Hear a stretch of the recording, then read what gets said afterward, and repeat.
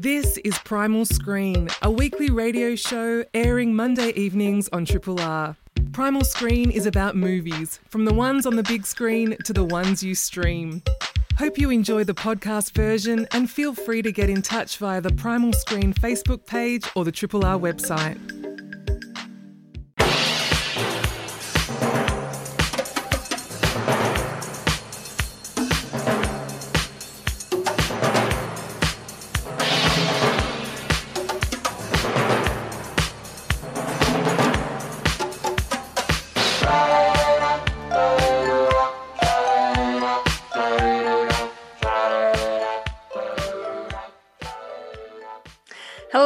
Welcome to Primal Screen, a Triple R film criticism show and podcast. I'm your host, Flick Ford, and joining me in the virtual studio is Sally Christie. Hello, Flick. Hello, Sal. And Paul Anthony Nelson. Hey, Paul. Hey, Flick. How are you? I'm good. Thank you both for joining me. We're going to be relocating to a sprawling manor house in the British countryside for Sean Durkin's moody marital drama, The Nest. We'll magic our way back to Sydney in the 50s and cast some spells in Sonia Bible's The Witch of King's Cross, a recent documentary about bohemian artist Rosaline Norton. And Sonia herself will be joining us in the virtual studio very, very soon for a deeper dive into how her film came about and the many myths and legends that surround Rosaline Norton. But first, it's time for the news.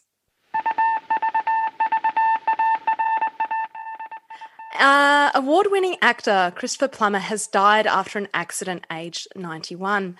Plummer was at his home in Connecticut. According to his wife, Elaine Taylor, the cause of death was a blow to the head caused by an accidental fall.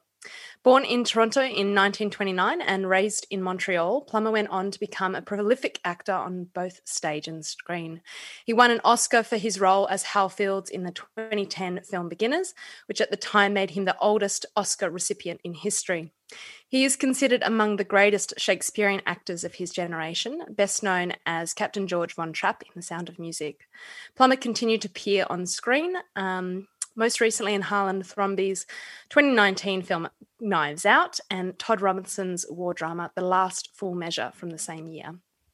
Paul, I know you were quite upset about this as well. Oh, yeah, 91's a hell of an innings. I know. It's, if people have got to die, then, in their 90s is pretty good. I'm shocked about the below to the head and the fall. I heard he died quietly in his sleep. Either. Yeah. That was what was being reported initially. Yeah, I was pretty surprised as well because, like you were saying, when someone's 90, you're kind of like, okay, maybe natural causes. That was what I got from The Guardian, so that was my news source. But, quite shocking. We also, I feel like this has turned into a bit of a death roll, unfortunately. It was quite a week. Yeah, so we also saw documentary filmmaker Jeremy Newson pass away, aged 73, following a long battle with motor neuron disease. Newson is best known for his BBC television series on the fashion, music and entertainment industries, The Look from 1992, Music Biz from 1995 and The Entertainment Business from 1998. We also had actor Hal Holbrook die, aged 95. He had a really long and prolific TV and film career with an Oscar nomination for Best Supporting Actor for Into the Wild, which was that 2007 film. But he's best known for his characterization of Mark Twain. Apparently, according to his own account, he played Twain more than 2,000 times, which is kind of amazing. Jeez. I wonder if it's like when you're playing the same character for that amount of time, whether you just become that person on some level. And I wonder if, Val Kilmer is coming for his record. Val Kilmer is obsessed with playing Mark Twain, and he's done it the last few years. So watch this space. But sure. Hal Holbrook was great. I think, the Creep Show is my favourite. I was going to say that's my favourite performance of his as well is Creep Show. I love him in that section. It's fantastic. So, hey, Barbara. And my favourite Plummer has to be a Canadian thriller called The Silent Partner, in which he's a very diabolical I haven't seen it either. 2 weeks ago I watched Knives Out for the first time. How good is it? I loved it. Incredible, because that was that a Boxing Day release? That's why we perhaps didn't cover it on the show, or it was like late November. It was right before. Yeah, so kind of when we're at our best of for the year and that sort of thing. But I watched it with my mum a couple of weeks ago, and geez, it was good. I was so impressed with it. It was excellent. It's so clever, isn't it? I had so much fun watching it. Highly recommend Knives Out if you haven't already seen it. And also just a great reason when we get, announcements like this is to go back and go through that previous roles and all the work that these people have done. So that would be my recommendation. And one last announcement that isn't death related. Here in Melbourne, M Pavilion has joined forces with Rooftop Cinema to present Topless Cinema, which is a free film program that kicked off on February 4 and will run until the 25th of March. The program features films such as The Love Witch, which is screening this Thursday, and the recent Australian release Baby Teeth next Thursday. For a full program and to register your place, head to mpavilion.org. I did notice that many of the sessions have booked out, so you better get in quick for that. Anyway, for tonight's show, we will be reviewing Sonia Bible's recent documentary, The Witch of King's Cross, about a controversial artist from Sydney's art scene in the 1950s. The subject is Rosaline Norton, who hit the headlines with allegations of satanic rituals, obscene art, and sex orgies. Told in her own words, the film weaves stylized drama and erotic dances with never-before-seen artworks, diaries, and scrapbooks. And joining us in the virtual studio is the writer, producer, and director of The Witch of King's Cross, Sonia Bible, who's just presented her documentary at a special screening at Palace Central Cinemas in Sydney. Thanks so much for joining us, Sonia. Good evening, and thanks so much for having me on your show. Oh, it's absolutely our pleasure. Sonia, so your first film, Recipe for Murder, was about women who poisoned their husbands with rat poison in Sydney in the 50s, and you're returning back to this time and place to tell the story of Rosaline Norton. Can you tell us what first inspired you to tell this story? So when I was making Recipe for Murder, I was doing a lot of research in the tabloid magazines and kind of like bizarre true crime books and things like that. And little stories about Rosaline just kept popping up, and I sort of started a little folder. And I put it aside for a while, but it kept kind of haunting me and coming back and saying, pay me attention, make me. So, yeah, at a certain point I surrendered and started making the film. Yeah, it's interesting. Oh, sorry. Go, Sal. No, I was just going to say, Rosaline Norton's life it's so fascinating on so many levels. I think when I first heard of her when I was a teenager, I just became really obsessed with her.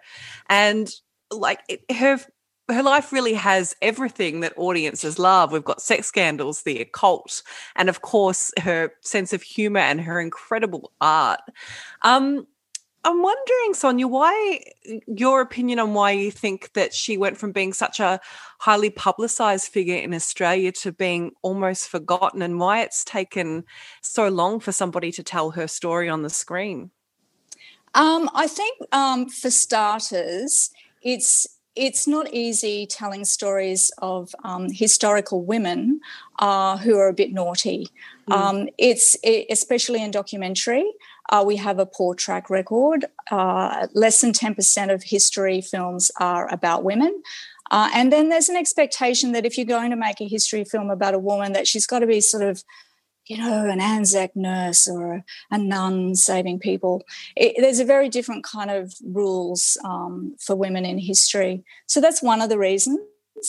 I think another one of the reasons is that Rosaline was very scandalous and notorious in Australia, and she was more known for being outrageous, and her art wasn't really taken seriously in this country, so it was kind of overlooked.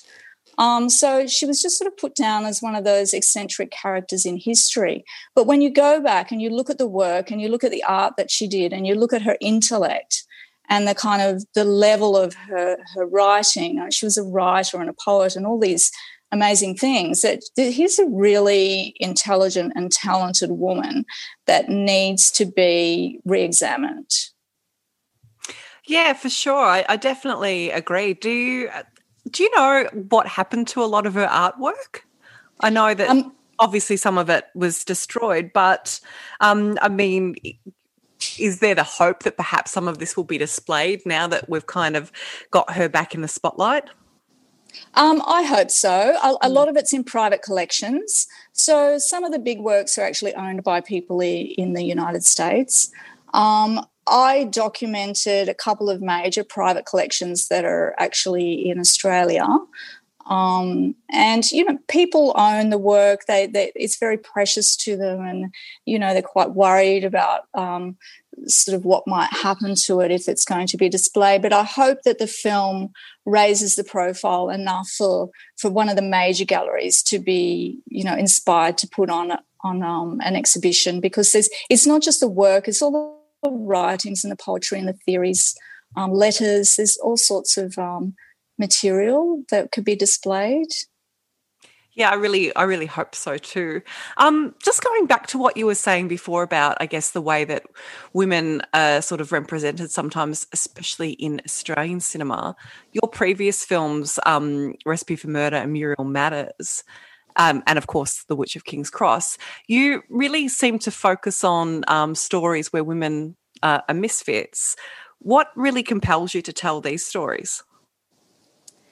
Well, I think it's just something that is underrepresented, and I studied screenwriting at UTS, and what I'm looking for in a story is a character that has motivation, and that there's all these turning points in their life that follows a kind of hero's journey that you can make into a compelling film.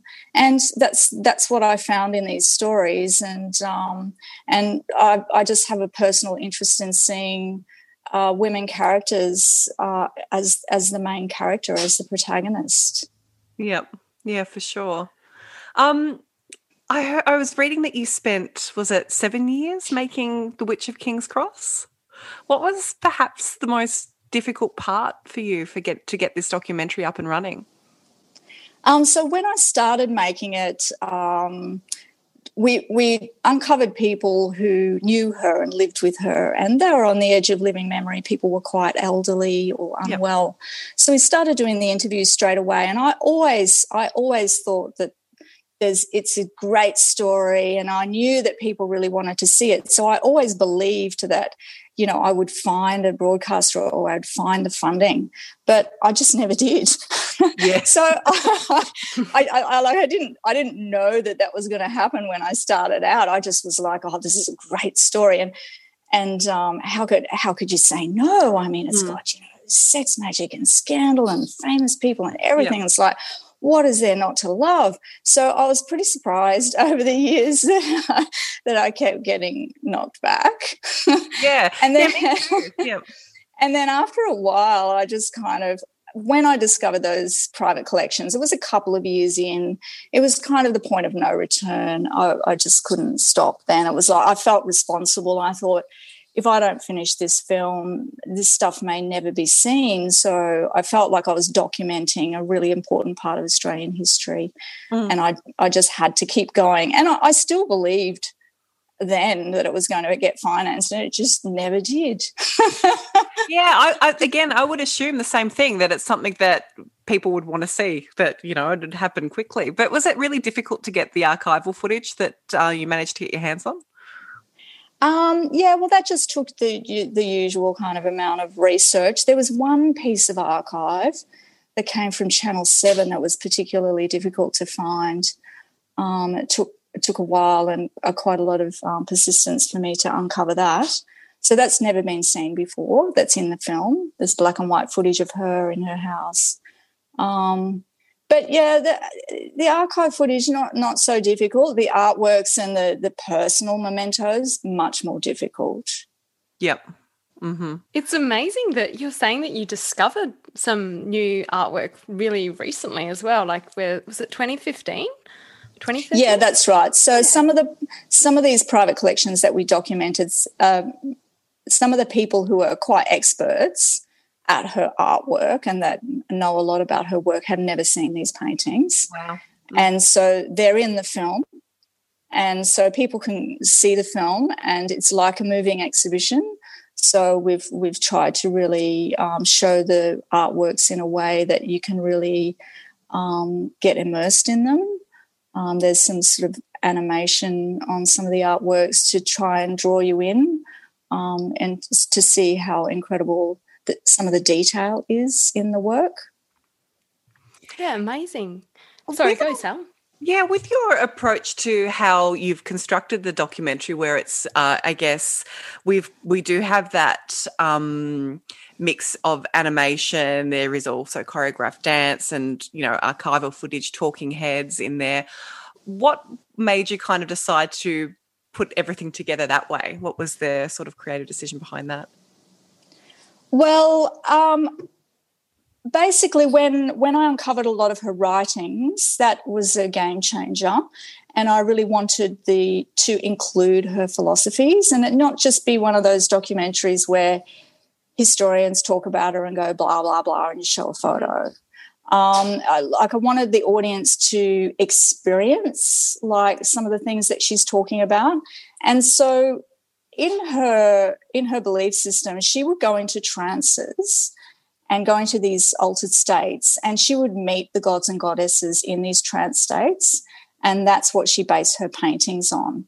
So for me to get that across to an audience in a film medium, I decided to cast dancers as three of the gods and goddesses, Pan, Lilith and Lucifer, and sort of portray that world as if, there she is with the gods and goddesses on this kind of mythical stage.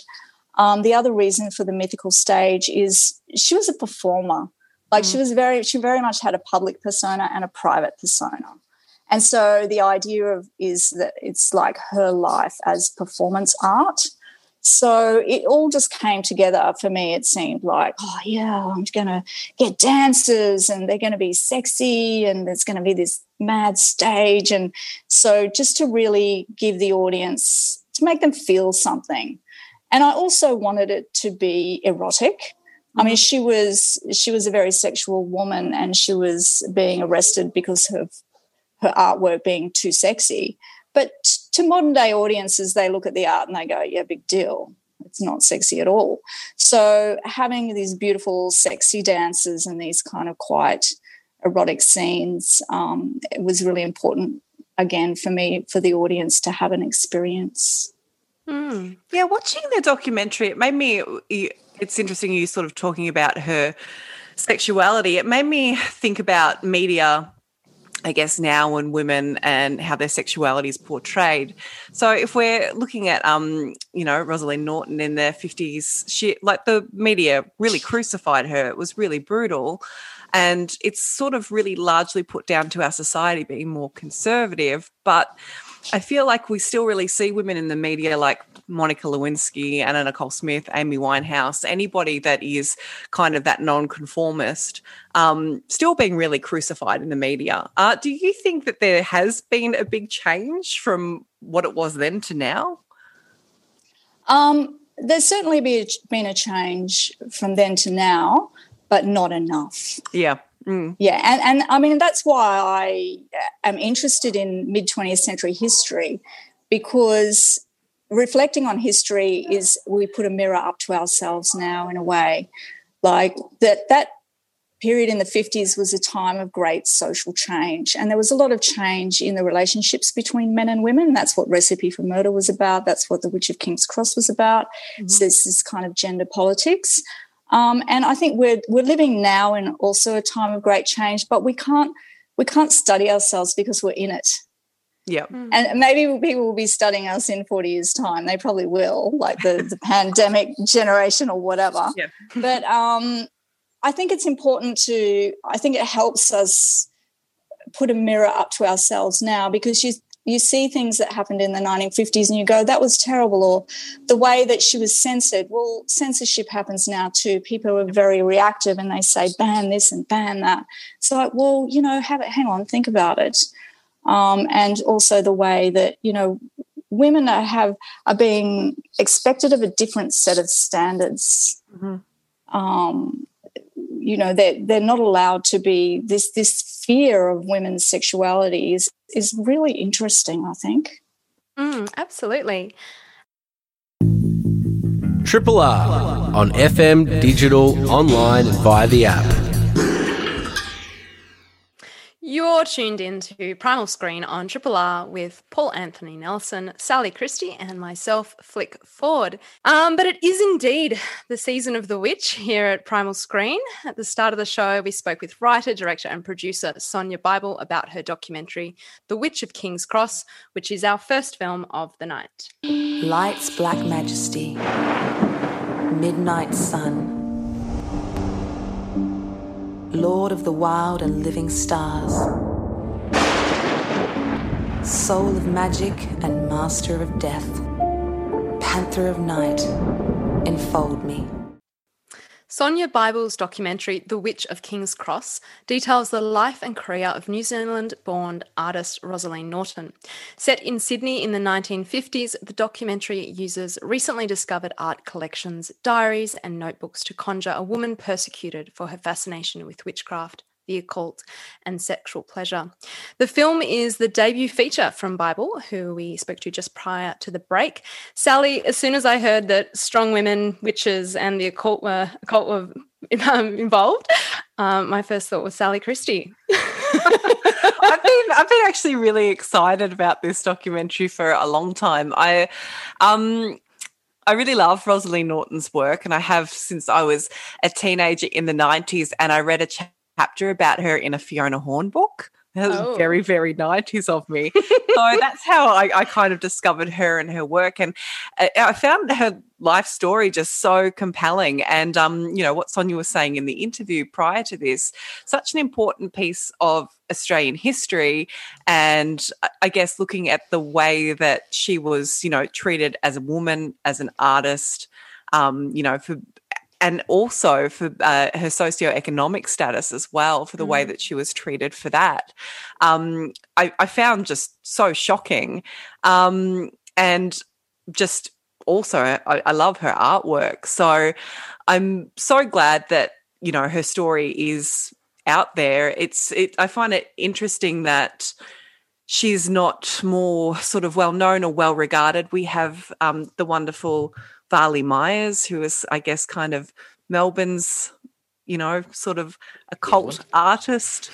But, Varley's really loved, and rightfully so. And I think it would be nice if Rosaleen Norton sort of got that same status, because she was an incredibly talented woman. And, it is really great that, her story is being brought to a bigger audience, because, resources and, I've tried to research her before and things like that, and there's not a lot out there about her. So, it's good that it's... Yeah, that's what I was wondering. I was wondering, is there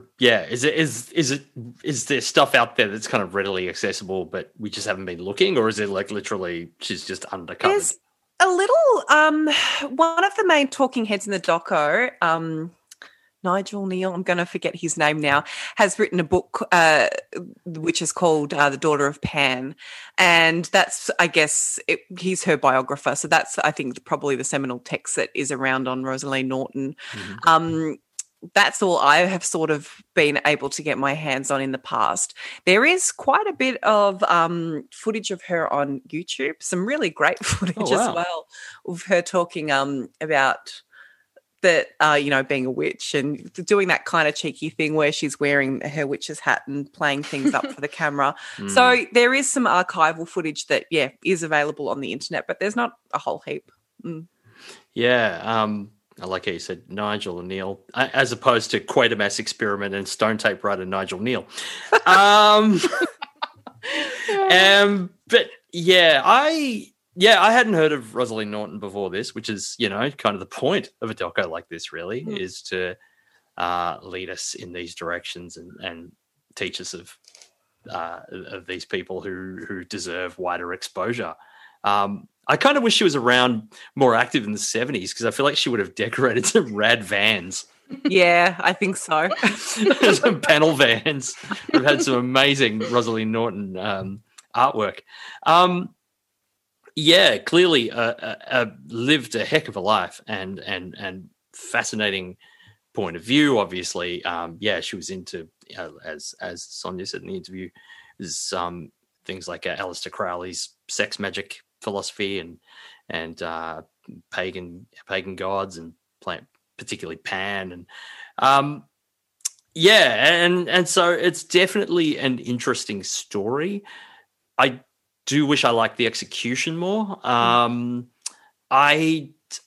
I know, like, hearing Sonia speak, I absolutely feel for what she was going for in terms of wanting us to experience that feeling and not just have talking heads talk to us, because I agree that's boring as well, unless the talking heads are particularly lively. Not every documentary can have John Waters or John Landis. I feel like most do have John Waters, though. They probably should have got John Waters for this. He's probably a fan. Of course he will. Yeah, probably. I feel like that's a missed opportunity. Yeah. And so it does. So these recreations, these dramatized reenactments have been, and some of them are fantasy reenactments. And I liked what was going on with the animating some of the pictures and getting into the detail of the artwork. I thought that stuff was really good.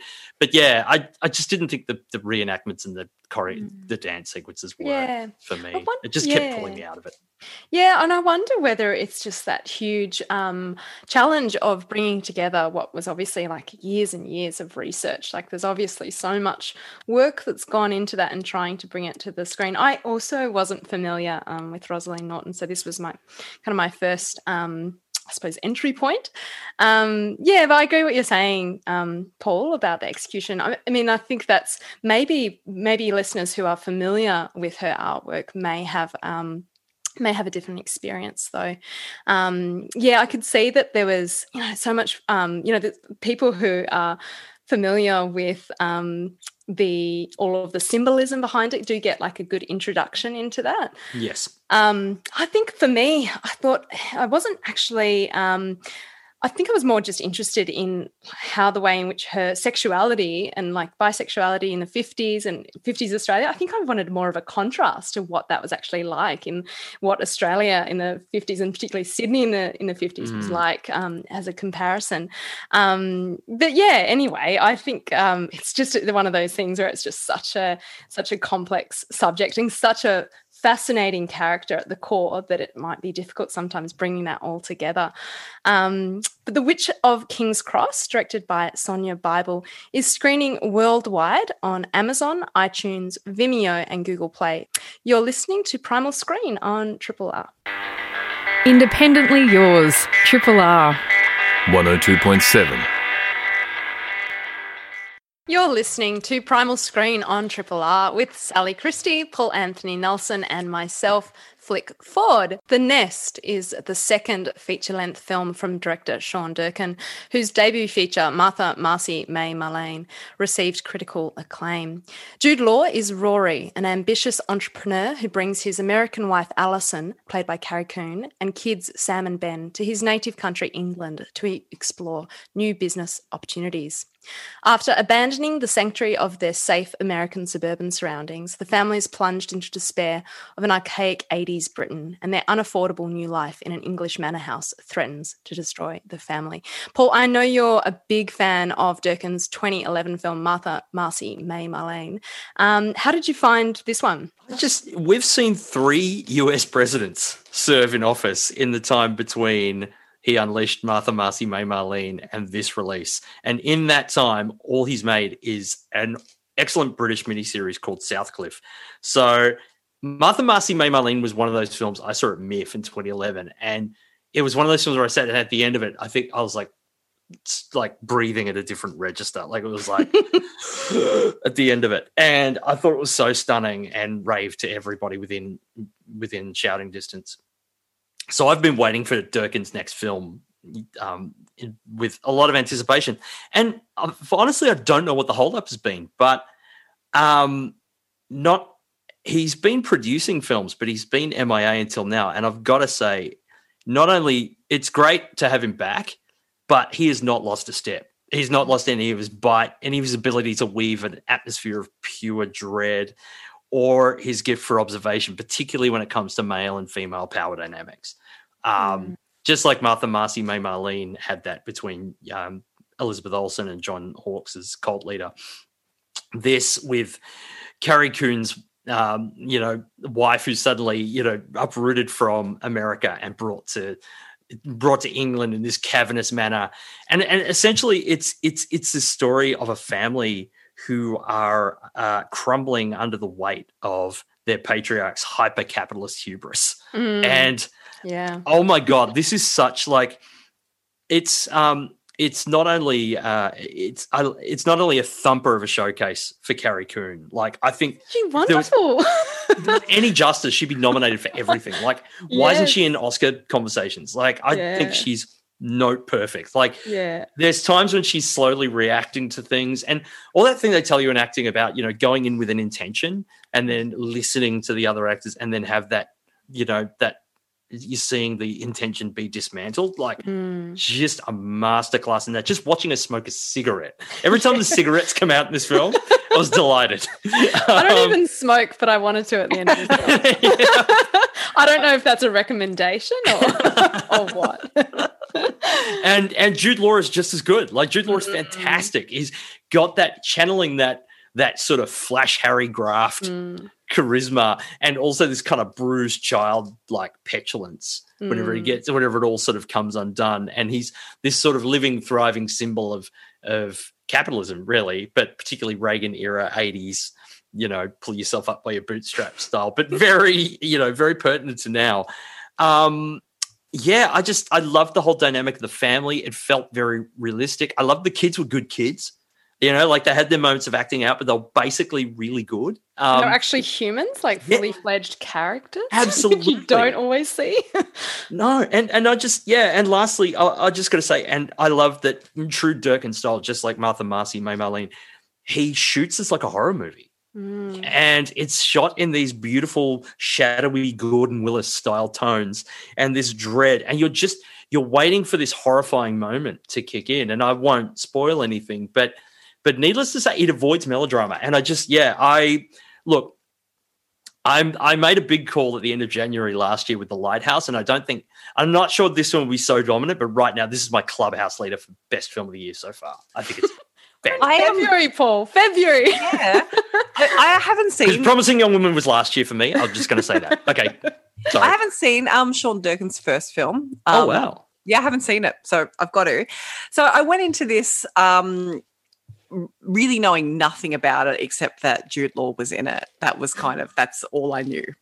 And oh my God, this movie, I lost my mind over it. It is so good.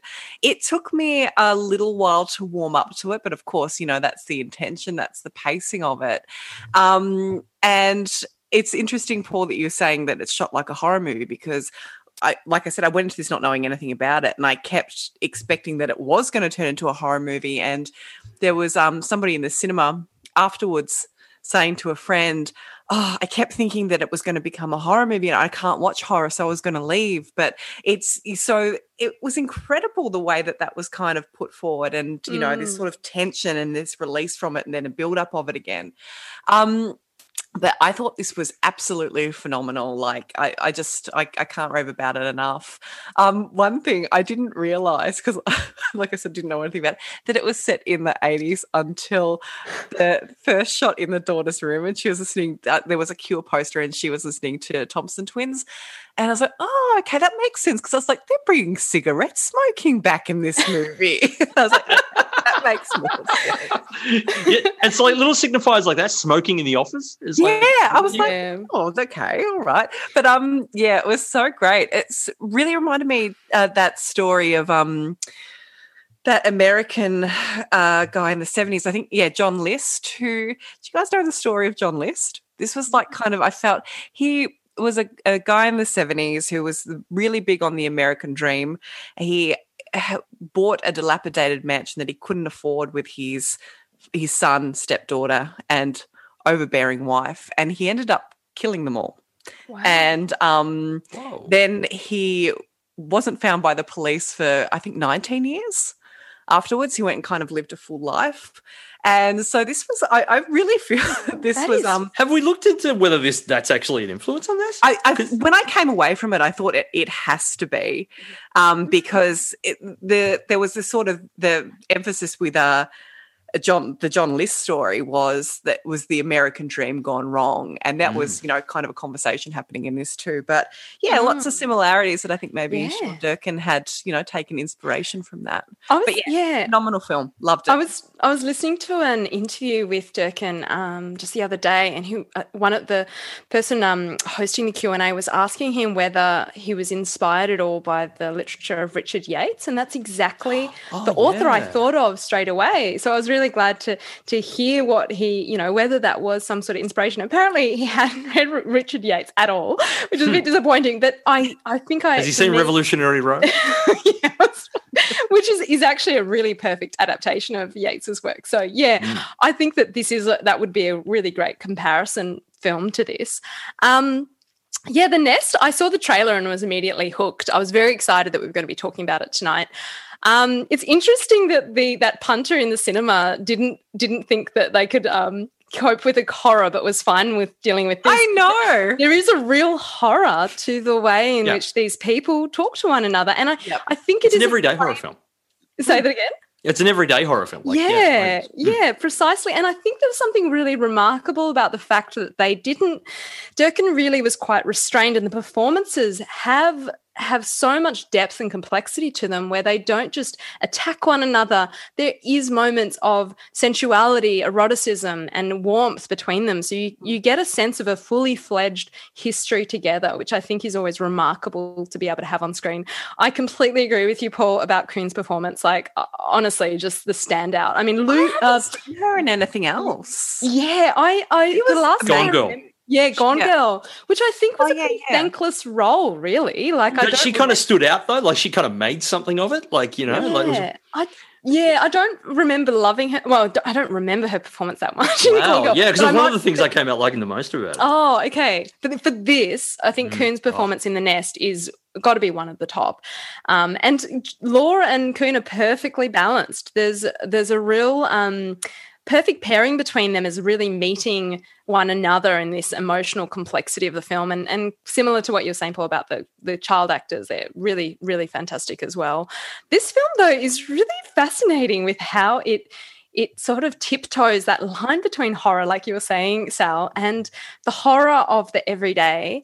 I loved the fact, and again, not to create any spoilers, but it's got this real creeping, sinister quality to it. Yeah, but yet the visual field and the framing and the lighting is all super warm. So there's this wonderful contrast there in what we're seeing on screen, but also the kind of atmosphere that it brings out. And there's moments of lightness and moments of humor as well. Like, I definitely had a bit of a chuckle at some of the scenes and some of the exchanges between them. So remarkably complex film, and lots to kind of unpack as well. Yeah, there's definitely a dry wit throughout the whole film. Absolutely. And it's one of those films, like my partner and I spent, I think, about an hour the next day just talking through it, there's so much to dig into, and little interactions, like particularly when they first get to the UK and he immediately starts trying to reestablish himself as this alpha that he wasn't in America. It's like to fit in, and little things like, they get out of the car, it's like, I want to show you off, and he slaps her on the butt, and then she slaps him, and she's constantly taking the power back. And it's super fascinating to watch. There's a bedroom scene where that happens as well. Actually, I was thinking of a dinner scene in which what she decides to order is a bit of a play. So good, that moment. I thought that was exceptional. Actually, one thing, and this is perhaps what got me into the space of thinking of a literary comparison, was the script is razor sharp. There is not one empty word in that film. It's really remarkable. There's not a huge amount of dialogue, but every piece is perfectly placed. That really stuck with me, and particularly in those interactions where you see it brought to the fore. Really remarkable. Also, great soundtrack. Amazing soundtrack. Banging 80s soundtrack. Yep. I love the fact, Sal, after that scene you mentioned when she's listening to the Thompson Twins with the Cure poster, she gets up from her bed and hits record and play on the radio to record the song that's about to play on the radio. They gave me lots of 80s feels. This film also has my favorite closing line I've heard in a movie in months. We won't ruin it for you because I feel like it might, but I agree. No, absolutely. Yeah, don't reveal. Yeah, but I think that there's something about how this film manages to tie it all up in a way that I won't. I think it's one of the best very clever. One of the best climaxes I've seen in a film in a very, very, very long time. Yeah. It's so intelligent, so incredibly put together. And also as a horse fan, I was both delighted but also had a bit of a cry during this film. Yeah. But anyway. So that was, of course, The Nest, directed by Sean Durkin, which is now screening at all independent and major cinemas. You're listening to Primal Screen on Triple R. Triple R. You've been listening to Primal Screen on Triple R with Paul Anthony Nelson, Sally Christie, and myself, Flick Ford. We reviewed The Witch of King's Cross and spoke with writer, producer, and director Sonia Bible. Her documentary, The Witch of King's Cross, is screening worldwide on Amazon, iTunes, Vimeo, and Google Play from tomorrow. We also reviewed Sean Durkin's moody marital drama, The Nest, which is currently showing at all independent and major cinemas. You can listen back to the show within half an hour on Triple R On Demand, or check out the songs we played on the Primal Screen page at rrr.org.au right now. You can also subscribe to the Primal Screen podcast via iTunes or wherever else you get your favourite podcasts. Next week, we're going to get smashed with Mads Mikkelsen in Thomas Vinterberg's boozy comedy, Another Round. We'll follow a Korean-American family who move to a rural farm in search of the American dream in Lee Isaac-Chung's film Minari. A big thank you to Morty Osborne for editing the Primal Screen podcast and to Carl Chapman for paneling and providing producing assistance. Thanks for listening to Primal Screen, a weekly radio show airing Monday evenings on Triple R. Hope you've enjoyed the podcast version and feel free to get in touch via the Primal Screen Facebook page or the Triple R website.